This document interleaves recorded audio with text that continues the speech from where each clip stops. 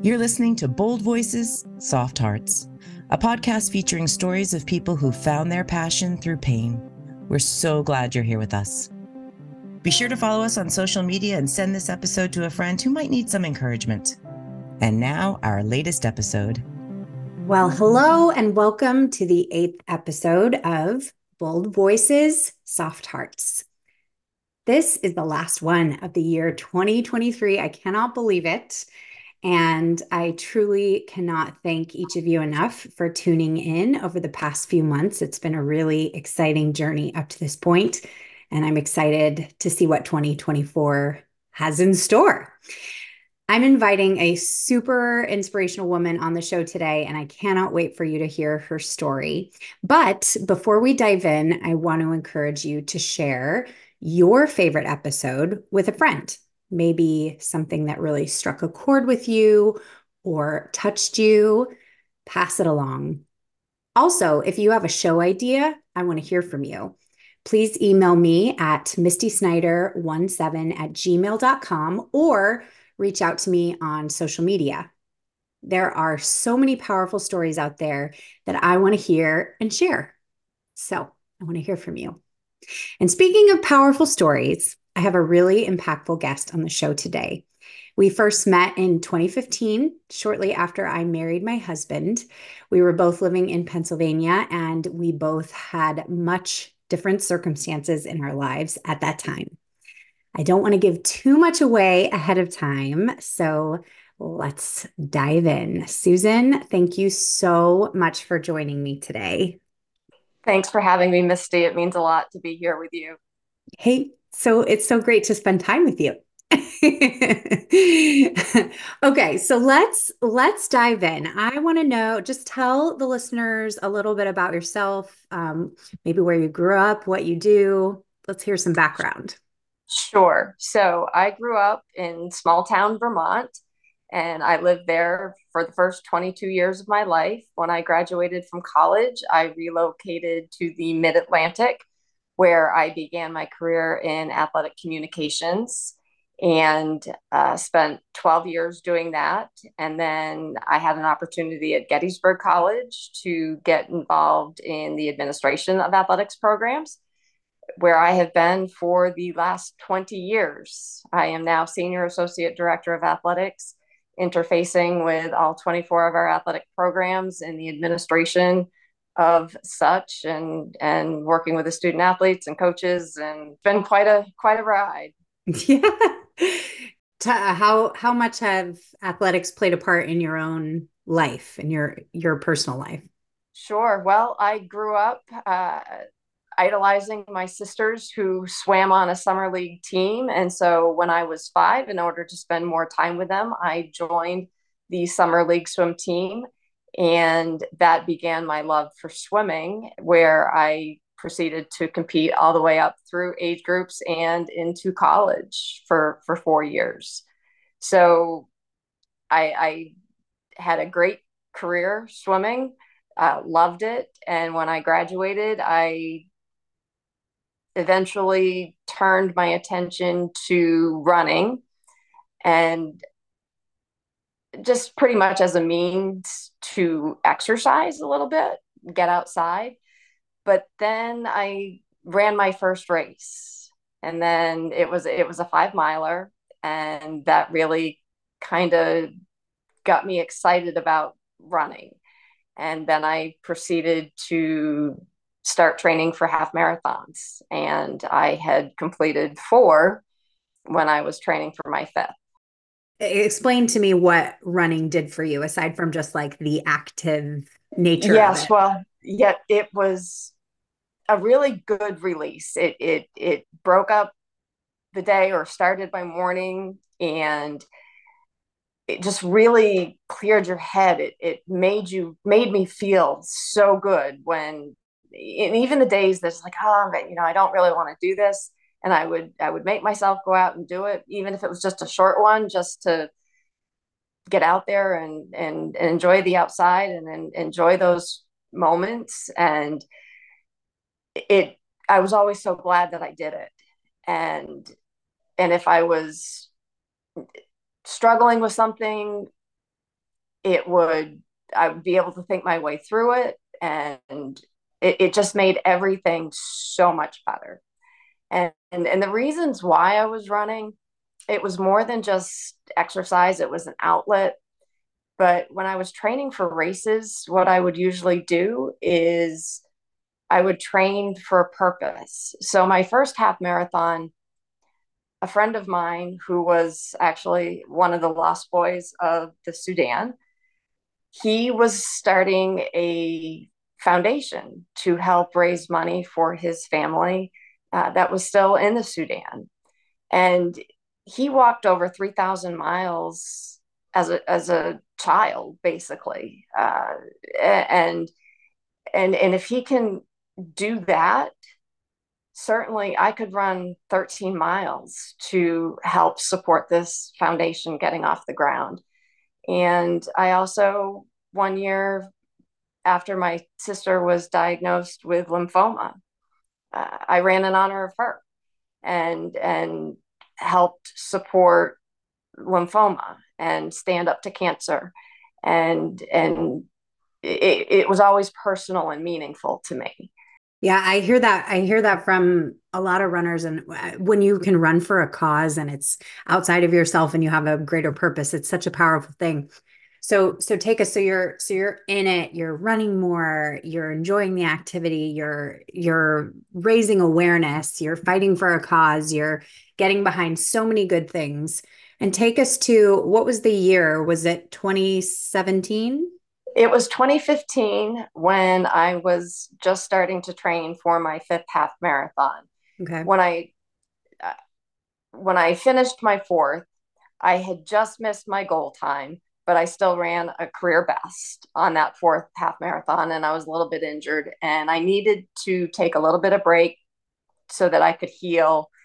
And I ran some much smaller races, a couple of 5Ks, a 5 miler, and I was doing those really, really well. So when the calendar turned to 2015, I was setting my sights on a fifth half marathon and was really excited about the training and moving forward.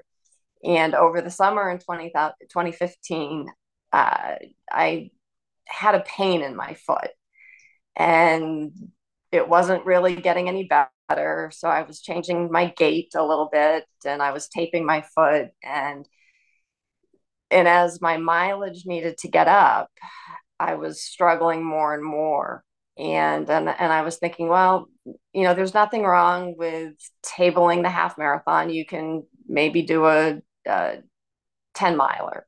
And then it became a 10K. And then it became, well, a 5 miler and a 5K. And when I could no longer get around the block, I finally admitted that perhaps my foot was really injured and I needed to go see a doctor. So that was early 2016 when I finally made that appointment. And they thought maybe there was a stress fracture. They did a couple of MRIs. They couldn't quite figure out what was going on, but they could see a lot of inflammation and something going on with my foot. So they sent me to a foot and ankle surgeon. And when I got there, he knew immediately what was wrong. I had torn 4 plantar plates in the bottom of my foot. And the plan was to reconstruct my foot. And perhaps that in 6 months, I would be able to learn to run again. But that plan sort of went awry. So at this point, you're in pain, you're trying to get treatment, and you are setting up surgery. And talk to us about after the surgery, what sort of happened there. Sure. So I had a follow-up appointment at 6 weeks, and I had developed a small wound on my foot near my incision, and my foot was basically stone cold and had gone purple. And my surgeon went into emergency protocol and was thinking perhaps that there was a block or blood clot or something along those lines. And those tests came back inconclusive, and They weren't quite sure what was going on, but more tests, kept digging, and I finally ended up seeing a vascular surgeon a couple of months into this process. And she read my CT scan, and she looked at me, and she looked at my damaged foot, and said that she was going to hit me with something really hard. And in a split second, I'm thinking, like, a billion things went through my head of what she could possibly say to me that was so hard. What didn't go through my mind was this. So as she looked at my foot and as she looked at me, she said, if you were my sister, I would tell you to amputate your foot, because you will be able to run again. You'll have much more mobility than you have right now, because I was still on crutches after all these months. It had been over a year at this point, and I never dreamed that those words would ever cross my mind. I didn't know I could cry so hard so fast. It was just incomprehensible that somebody was recommending to take my foot off because it was so damaged. And I went back to my foot and ankle surgeon, and we had a heart to heart. And he said, well, that's not going to happen. And he proceeded to start sending me across the country so that to some of the best medical facilities, to some of the best doctors, to try to save my foot and really try to figure out what was wrong with it. And I went to so many different specialists. They all looked at my foot and said, there is something seriously wrong. I don't know what it is, and I'm not it. And they would send me back to my foot and ankle surgeon. And he would send me to the next place and to the next place. And every time I would come back in tears, because there was no answers. And things were not getting any better. And it was a real challenge. 6-8 months had gone by of trying to do this. We got to February of 2018, and my foot and ankle surgeon looked at me and he said, Susan, we're at a crossroads. We're really out of time. That my foot was so bad, and I couldn't walk. I was in a ton of pain, and we ended up agreeing that perhaps this was the best thing for me. I was going to be able to probably a lot of amputees can do really great things. And there was really no doubt that I would have a better quality of life. So you've heard all this, and you are now sort of facing what probably seemed like the worst case scenario at the time. I would assume. I don't want to put words in your mouth, but did that feel like the worst case scenario in this situation? Oh, absolutely. I mean, I had hope for a better life, but I remember sitting in my doctor's office and having a long conversation with him. And I said, you don't understand. This doesn't happen in my world. I work in intercollegiate athletics. I am with 18 to 22-year-olds who are competing and winning national championships and conference championships and loving sport. And I don't know that I had ever met an amputee or seen an amputee. And how could this be happening to me? I had never as much broken a bone, or Wow. I never sick, and just had a really healthy life, and I was doing all the right things. That how on earth could this be happening?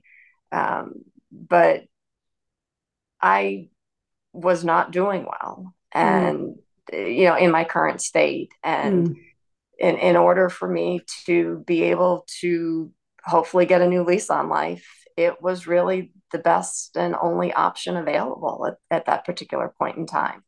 March of 2018, we made that decision together and went forward with it.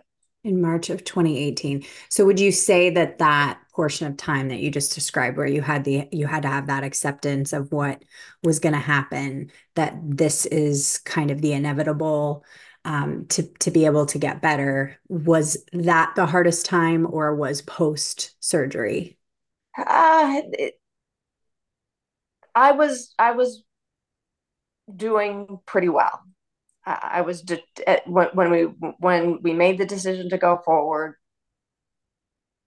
I did believe that I was going to be able to walk again. I was going to be able to run again. And I knew I had a great team with my foot and ankle surgeon and my physical therapists, and they were going to help me get through to the other side. But the journey was unbelievably complicated. And I was failing to get into a socket because of a whole lot of pain. And then my limbs started to get discolored, and as it did before, and it started to swell again. And my skin, as we were trying to fit my limb into a socket, my skin ended up breaking down. And when you're in a socket, you have broken skin, it's only going to get worse. And so you need to be out of it until it heals. And I was not healing. And before I knew it, the skin kind of shredded off the base of my limb, and there would be no below knee socket. And my right leg, that was uninjured and entirely healthy, all of a sudden it wasn't. My foot and ankle surgeon continued to, again, still send me to some of the best specialists in this country.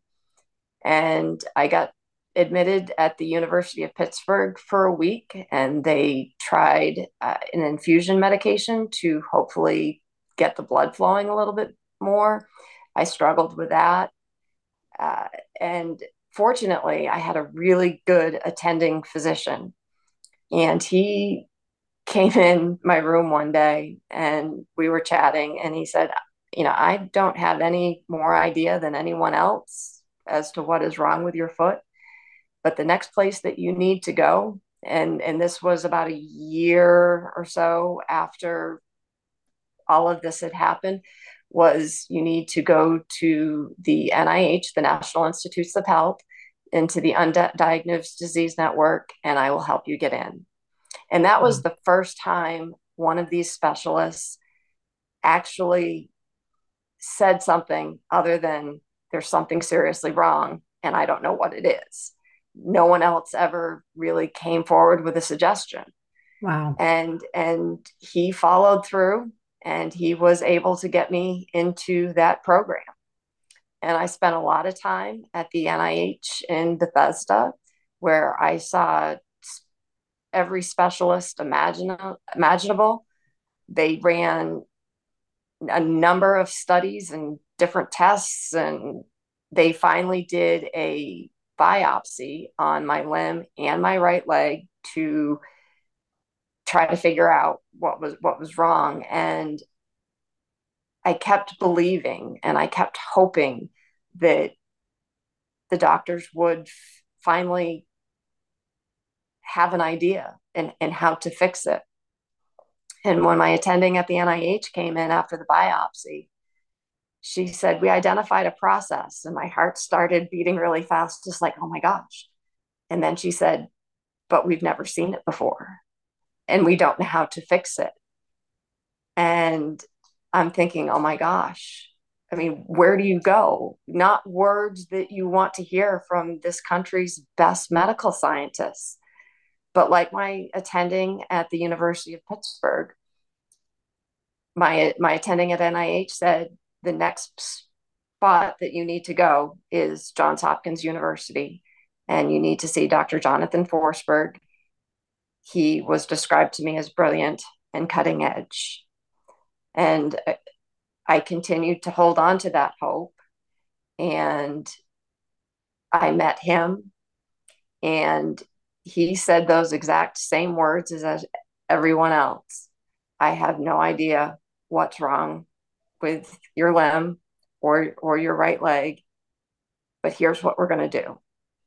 And like the doctor at the University of Pittsburgh and like the doctor at the NIH, he then proceeded to lay out about an 8-point plan.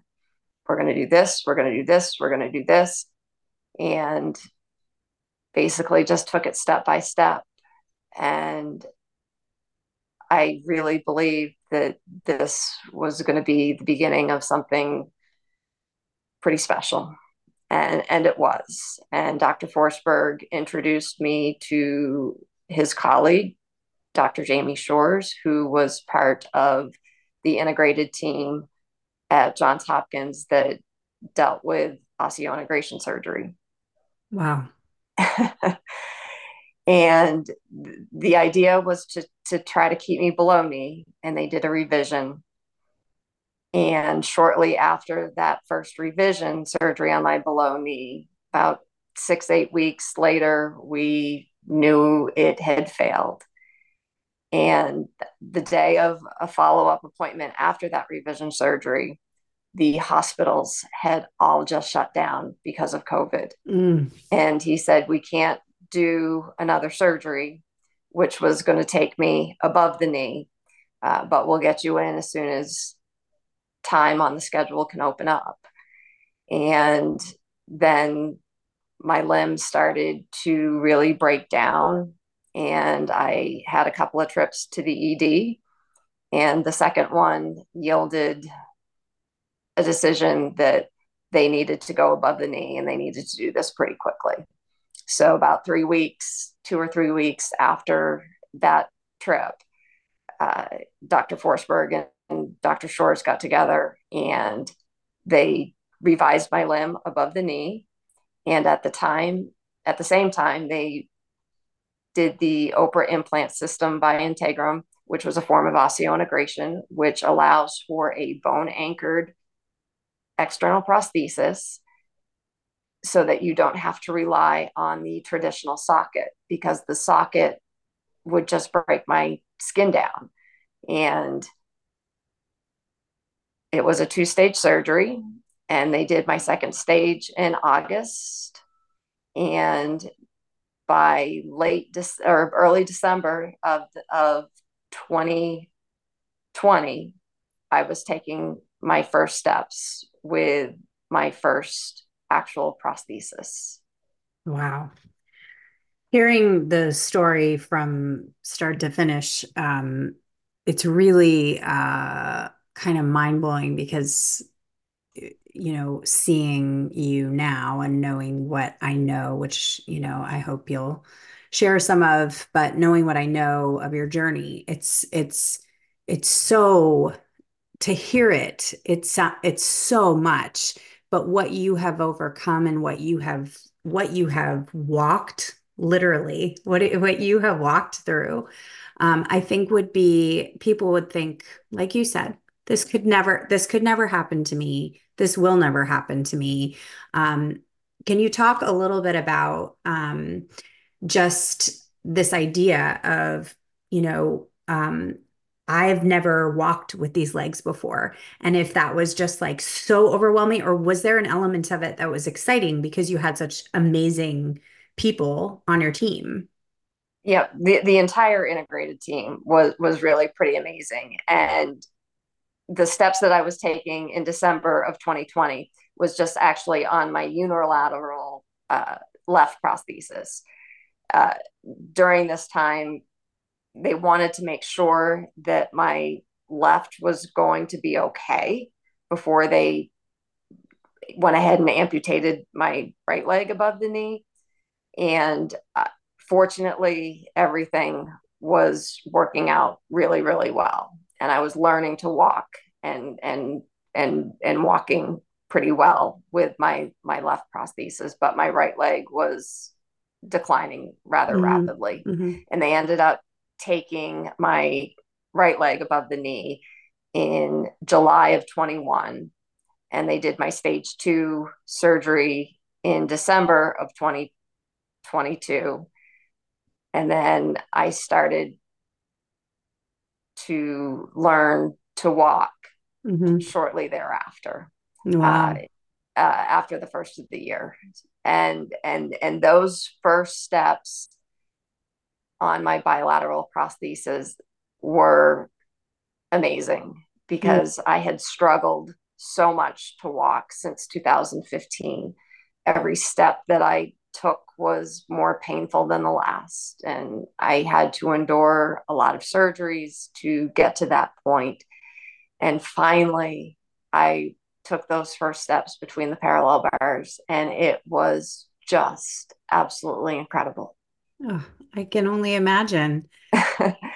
and I started out on a walker and could not wait until I could transition from that into a lesser assistive device. And it took a few months, but by late July, I was walking with forearm crutches.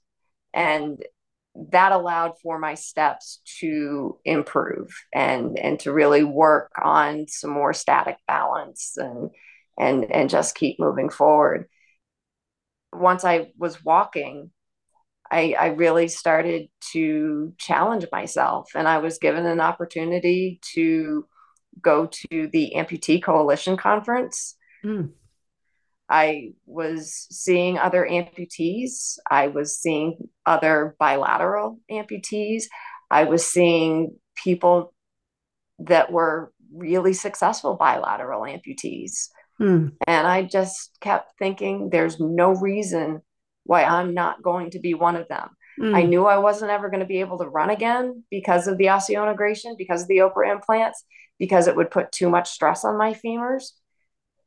But gosh, I can walk, and I hadn't been doing that for years. And to me, that was one of the biggest gifts. And so let's make this walking, let's find a way to learn to walk with one crutch. Let's find a way to walk with a cane. Let's now find a way to walk without an assisted device. And I am really proud to say that I am walking completely unassisted inside and outside. Now, occasionally I might have to use my cane if I'm really unfamiliar with the territory. I am learning to master slopes and every challenge that I have in front of me, I'm going to figure out a way to do it. Yep. You are. I had the privilege of seeing you this summer, and it was such an honor just to see, to know, bits of your story that you've just shared here, and to see you in action and to be like, this is amazing. This is amazing. You're walking unassisted and you're rocking it. And we've heard about the physical part, but I'm just curious to know specifically, because now being in the disability community as a mom and knowing a lot of other people who have been disabled from birth, talk to me a little bit about the emotional journey of not being disabled before and the journey that you've been through. What eye-opening moments have you had where maybe things that you never would have seen without being in the position you are in? Well, it was interesting because I remember sitting in Dr. Hall's office sobbing, saying that this doesn't happen in my world. And I don't know that I had ever even seen an amputee in and around my own community. And then all of a sudden, there are articles that I might not have noticed before about college athletes who are actually amputees. Or I was running into people in Gettysburg that were amputees, that I just, my eyes were just opened so much more. I was at one of our basketball games and I was in my prostheses and somebody walked by me and said, "Hey, I like your legs." And I'm thinking, "Oh my gosh, what are you it just caught me completely off guard. And then I really took notice, and he himself was an amputee. And he was an above knee amputee. And he was actually on crutches, but he was really impressed with the legs that I had. I have microprocessor knees, so they're have little computers in them, and they're really smart. Sometimes I think they're smarter than me because it knows when I'm going to stumble and will prevent me from stumbling. Wow, And I need that. Now, I have ended up on the ground a couple of times, but to actually have this conversation with this gentleman was just another touch point. And earlier this year, I had a parent of one of our players who said that he knew an amputee and was wondering if I might be able to provide some support to this individual. And just being able to reach out to other amputees and potentially help them through their journey from what my experience has been like has been really rewarding. And the emotional journey, I kind of ignored it a little bit, but at first, but I had read a book by Robin Roberts years before before any of this had happened. And one of the book was make your mess your message. And I really started to embrace that. And I became a certified peer visitor through the Amputee Coalition, just to kind of bridge increase my knowledge base, really. And to be able to help amputees in a productive way. And I have also been able to talk to other amputees about the OPRA Implant System, which is what I have, a form of osseointegration. It's one method of it. And to be able to walk them through what my experience has been, it has just been life-changing, positive for me. It was the one thing that could potentially allow me to walk. And it has done that. Now, just the surgery itself and these implants, no, that didn't make me able to walk. It was a lot of hard work and perseverance that allowed me to walk.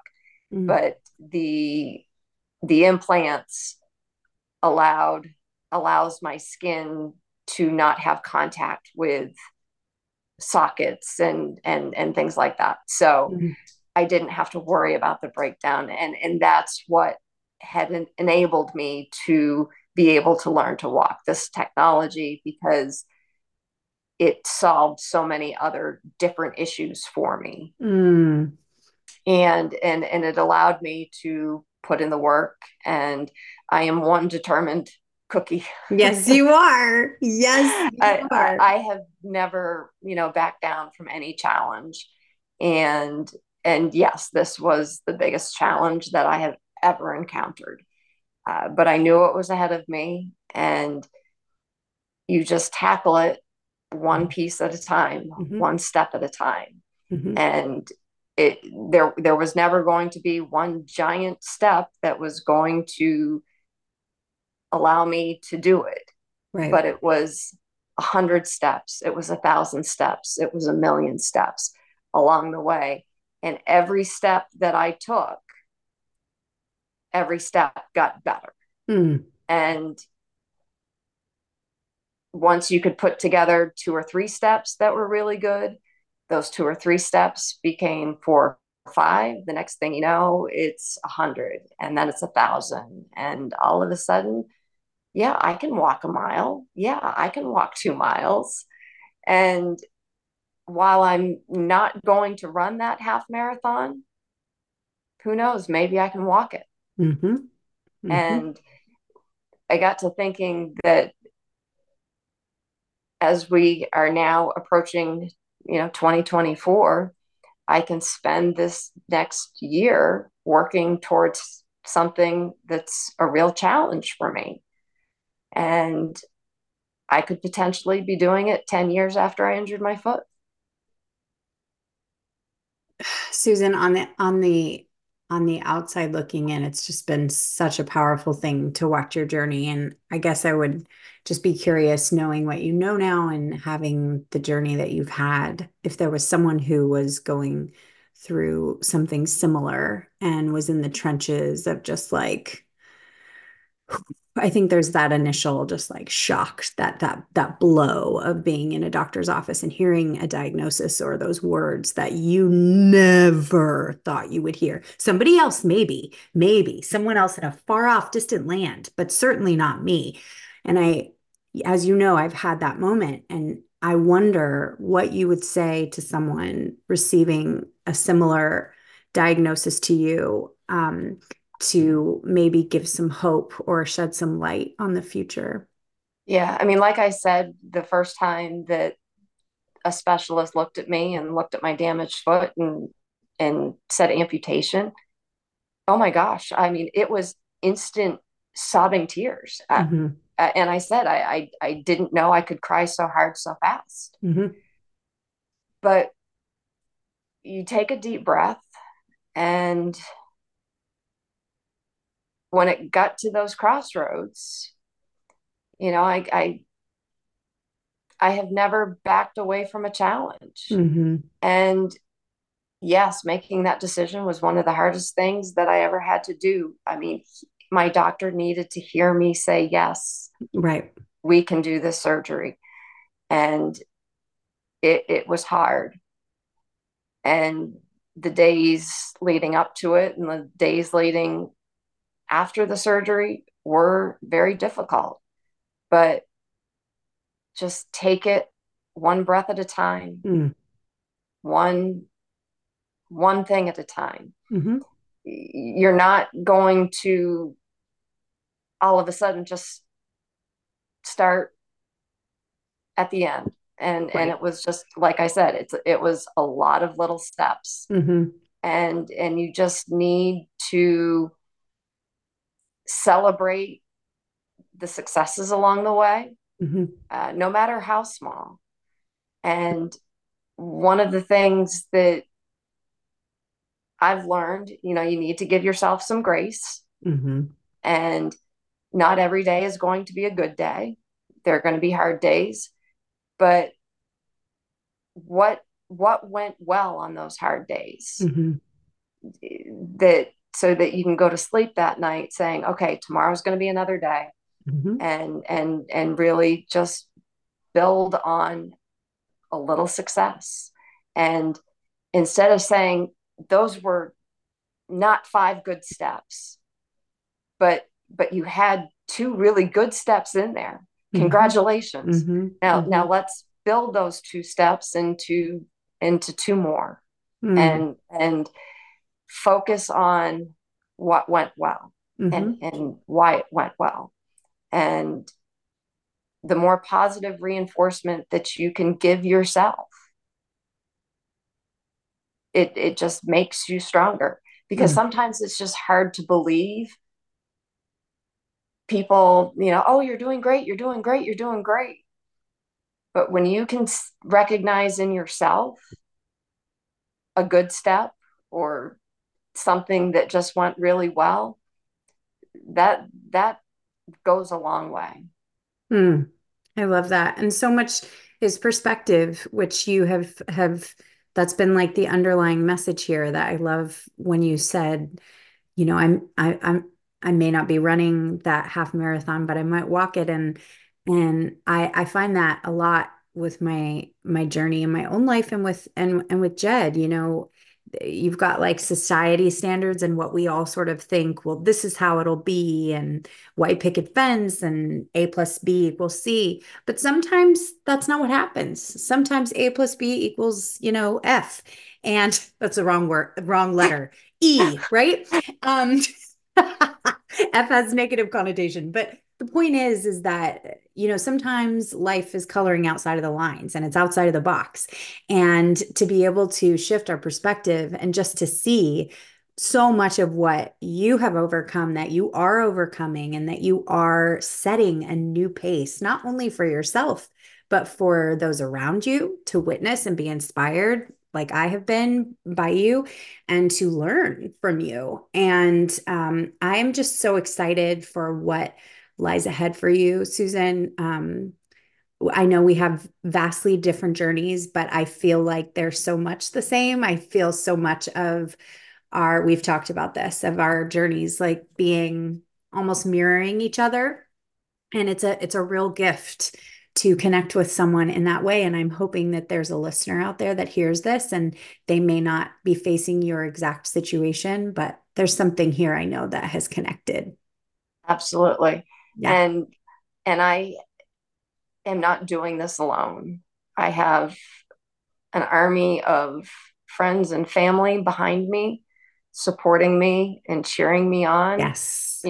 near and far. Yeah. My entire integrated medical team and physical therapists and all of them, and even my foot and ankle surgeon, who has been on this journey with me since 2016 when I first saw him, and my physical therapist. I mean, they're all watching and watching to see what's next. Mm. And without the support of that medical team, the ones that didn't give up, that Mm-hmm. always had hope for me Mm-hmm. and believed for me when I struggled. Mm-hmm. And because my Dr. Hall really believed that there was going to be something there for me, and now he's seeing it. He never gave up, and my team at Johns Hopkins is right behind me and watching every single step. Mm-hmm. And the community of those that have the OPRA implant, and learning from each other, and uh, learning from other BACAs, bilateral above knee amputees, and it's just, and the support from Integrum uh, has been tremendous. Mm-hmm. I would it's just so many people behind me. Mm-hmm. It's incredible. Community and support is everything. It really is. I mean, it takes a village Yes. in life, period, but especially when you encounter the unexpected. I am so grateful that you took the time to tell your story, and in the show notes, we'll have your bio and maybe some references for people to further look up some of the people and organizations and resources that you've mentioned here, because I do think it's so important to know. And I really love how you mentioned that your eyes really open when you're exposed to things, when you encounter things yourself, but also just through having a friend. Now, through knowing you, almost anywhere I go, I'll notice somebody and be like, "Oh, that's so awesome." And I think of you, right? And it has completely opened my eyes. And I've had people say that through watching Jed's life. And I think when there's something so beautiful about being exposed to a different way and a Yeah. new way, and different, I always say different isn't bad, right? Right. So I'm so just grateful for you, Susan, and I'm really grateful for your time. And I say the same about you, and to watch what you have done with within the Down syndrome community and starting your foundations and the outreach. And I look at that and am just blown away with it. But I've also learned from you how to reach other people in my community similarly, and how can I make an impact on their lives that might make it a little easier for them. And again, so there is that parallel, yeah, that we share. Our experiences are vastly different, but they're also amazingly the same. Yes. And that's one of the reasons I wanted to do this podcast, is I think that we are all more similar than we know. And there is something really powerful about finding those similarities, especially in a world that wants to divide and wants to pick out all the differences, right? But to know how to connect, for you and I to connect, and for our communities to connect. It's a really amazing thing. And I can see the impact that my experience is having in just a very small piece of the larger scheme, but it's always building, and my circle is always expanding, and to be able to know that I'm making a difference in anyone's life is just so rewarding. And I just feel so lucky to be able to do it, and to share it, and to share these experiences with you, and reach others in a little bit different capacity. Yes. And you are having such an impact, and just grateful to witness it. Thank you so much, Susan. And I'm excited to see what's ahead and see what amazing things you'll conquer. Likewise. Thank you so much for being here. And to the listener, we will see you in 2024 with lots more guests, lots more topics, and Bold Voices, Soft Hearts. See you next time. Be sure to follow Misty on Instagram, connect and say hello. We look forward to hearing from you. Bold Voices, Soft Hearts.